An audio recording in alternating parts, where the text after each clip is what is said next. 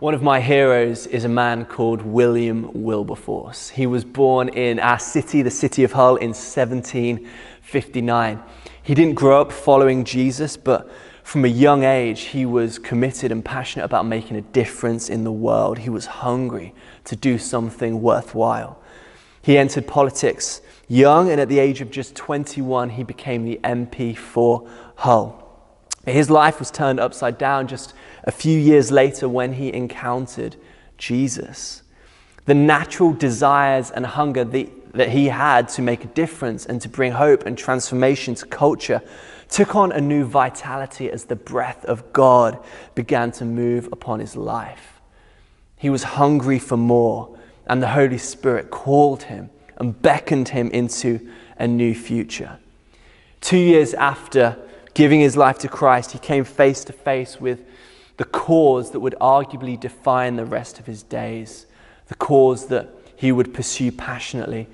And this cause was, of course, the abolition of slavery. It would occupy his mind and heart and life for years to come. This is what William Wilberforce says about the horrors of slavery. He says this: "So enormous, so dreadful, so irremediable did the slave trade's wickedness appear that my own mind was completely made up for abolition. Let the consequences be what they would, I from this time determined that I would never rest until I had effected its abolition." I love that. I would never rest until I had effected its abolition. Guys, I believe that God is looking for a people who will never rest. Let the consequences be what they will be. I will pursue what God has for me to the end. What I love most about Wilberforce is that he was a man on a mission. He was a man so consumed, so compelled, so devoured by his call that he would give his life to see it fulfilled. He was a man who was fully awake to the mission that God had placed upon him. As a church right now, we're in a series called The Awakened Church. We're exploring what it means to be fully awake in our time in this strange season, looking through the book of Acts. And we're talking about this because we believe that a church alive leads to a city alive. A church awake leads to a city alive. And today I want to talk about what it means to be awake to mission, awake to the call of God on our church and on our lives. Wilberforce was wide awake to his mission. So let me start by asking you a question. What occupies your mind and your heart and your dreams the most? What is that thing that you would lay down your lives to see? If you are a follower of Jesus, you are part of God's incredible story to redeem and restore the whole world. There is a mission. There is a destiny that God has placed on your life, that He has imprinted into the cells of your body when you said yes to Jesus. And this call is to partner with the Creator of the universe to invite your world into a relationship with Him. One of the things that I oversee in our church life is outreach, mission, and some of our compassion stuff. And I've noticed a real shift in the way we're thinking about mission in this season that we're in. See, mission right now has become less about filling a church building and more about bringing life and hope to our city. We've been released from the efforts, as it were, of building church, which actually is Jesus' job. And we have been propelled into extending the kingdom of God in our time in greater intensity. It's less about people in a building and far more about the transformation of culture. It's not about church as an experience, but it's about being the church, a grassroots movement of Jesus followers scattered into their local communities, bringing hope and peace and justice and healing and joy and freedom to anyone and everyone we bump into. It's not about half an hour worship once a week. It's about 24/7 lives laid on the altar, surrendered entirely to Jesus the King, saying, God, I will do whatever you want. It's not about creating a comfortable environment to grow old in, but it's about the relentless pursuit of giving our days away. It's about creating a supernatural environment where God can move. It's about taking risks and kingdom generosity. It's about having our eyes wide open to the inbreaking of the kingdom and having hearts postured to say, yes, Lord, I'm in. Whatever it looks like, whatever it takes. In my time, bring revival. See, our mission, church, has always been the same. But I wonder if during this season we are becoming more awake to what it looks like. More awake to the true call of that mission. During the lockdown, I don't know about you, but I've personally experienced a shaking and an awakening. A lot of the things which have maybe consumed my vision and taken me to a place of distraction instead of attention, I think have been shaken somewhat. And God is awakening my heart and soul to the things which I'm really called to first and foremost. Maybe the biggest thing that's been shaken from my life is my trips to McDonald's.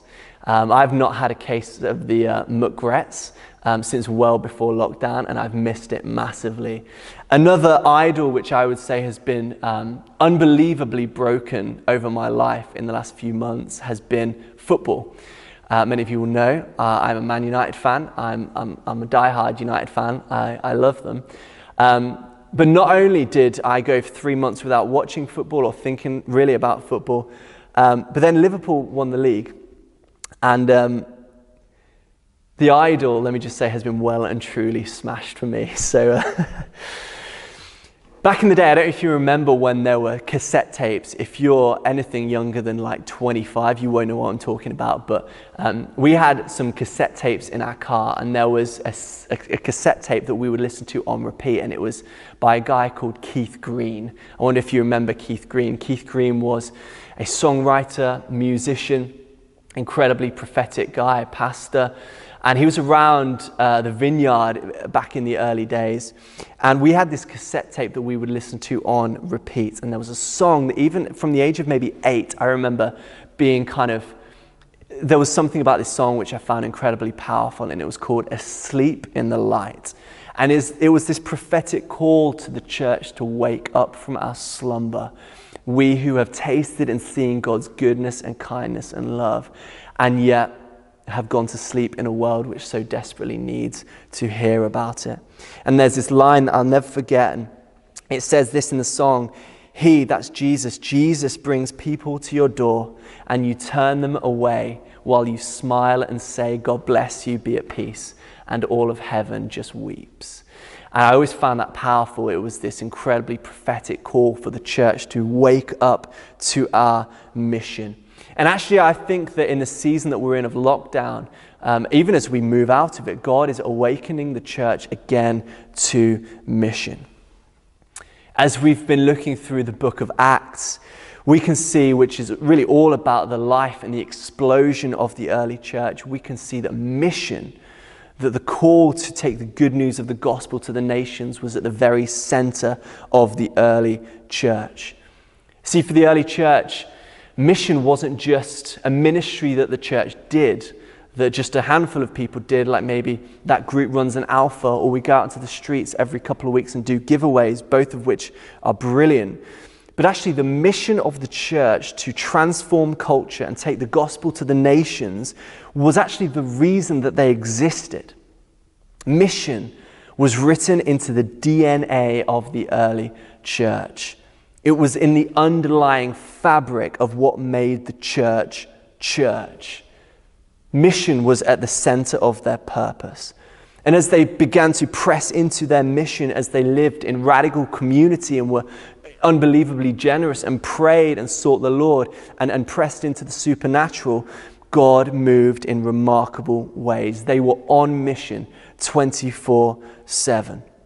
And in this season, we have sought to become like that. We've sought to serve our city in greater measure than ever before. We've sought to reach more people than ever before. We've sought to forge more city partnerships, city-changing partnerships than ever before. We have discovered, as we have done that the power of the gospel is just as stunning and potent today as it has ever been.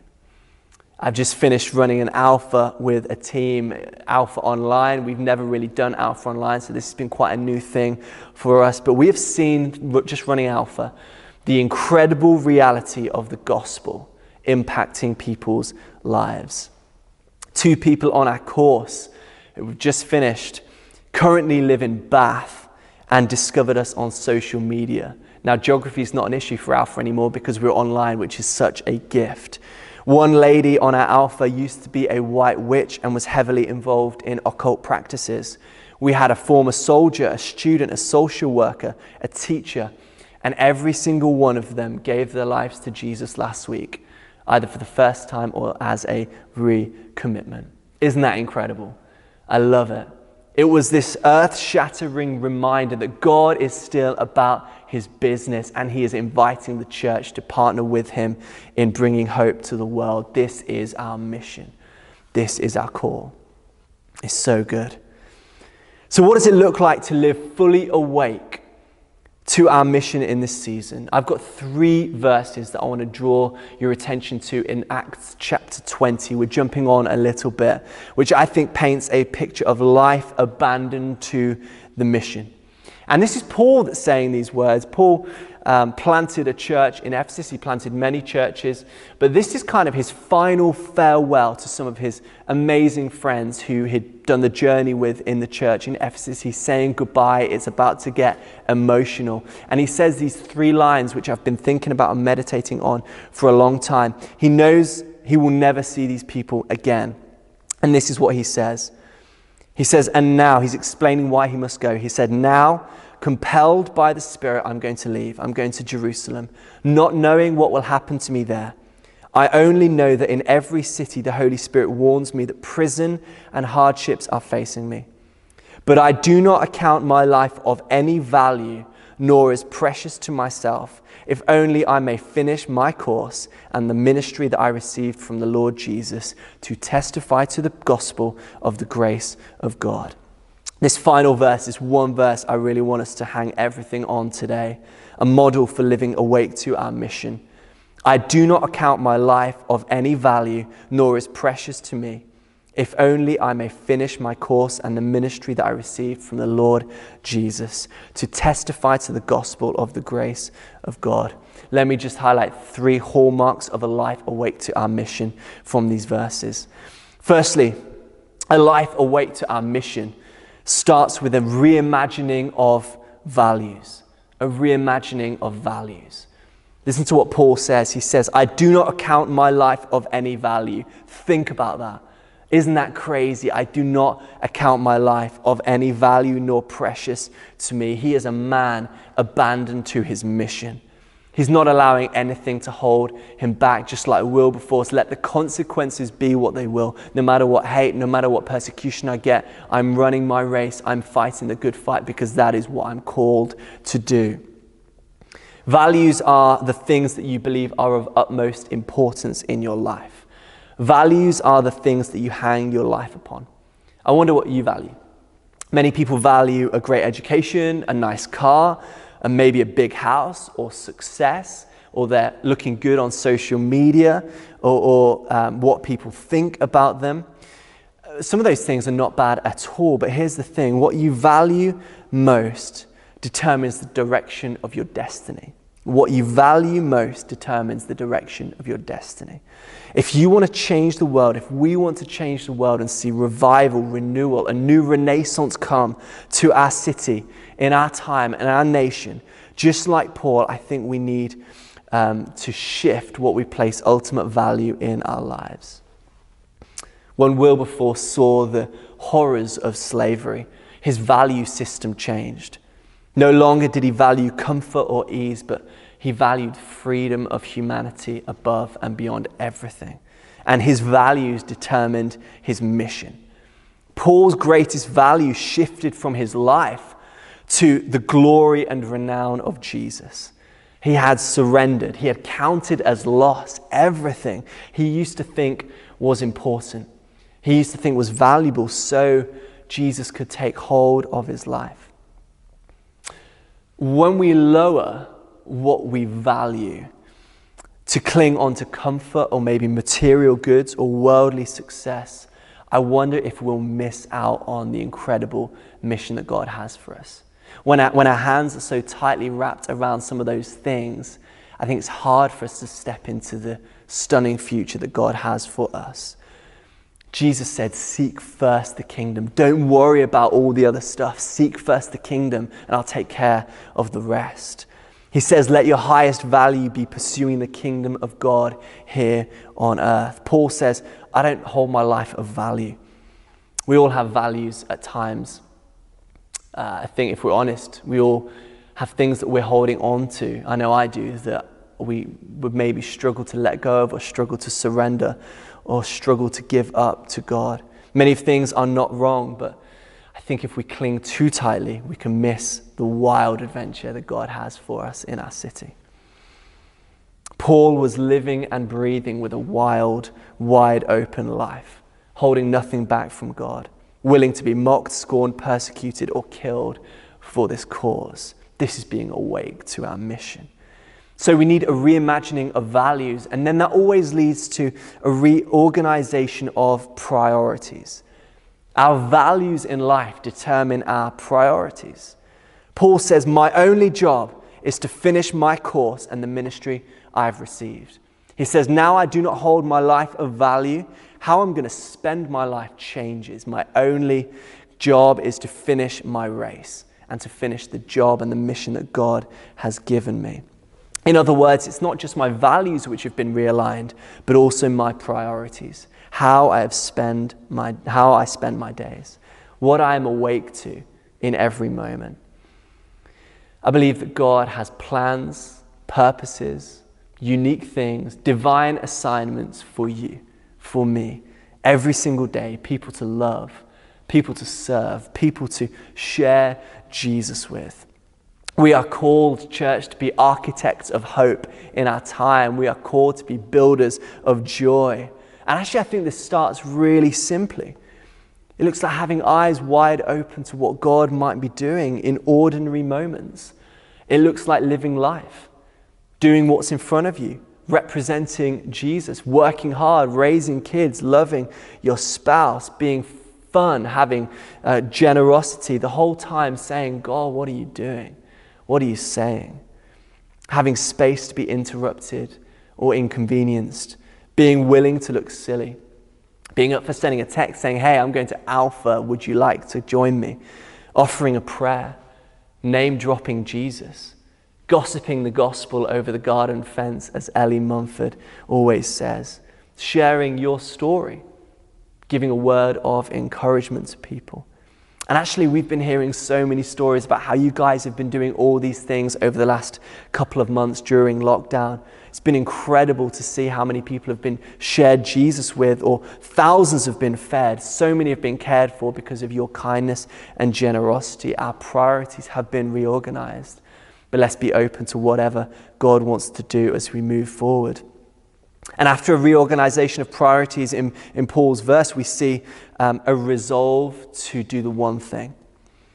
Paul says, this is the one thing I'm spending the rest of my life for, to testify to the gospel of the grace of God.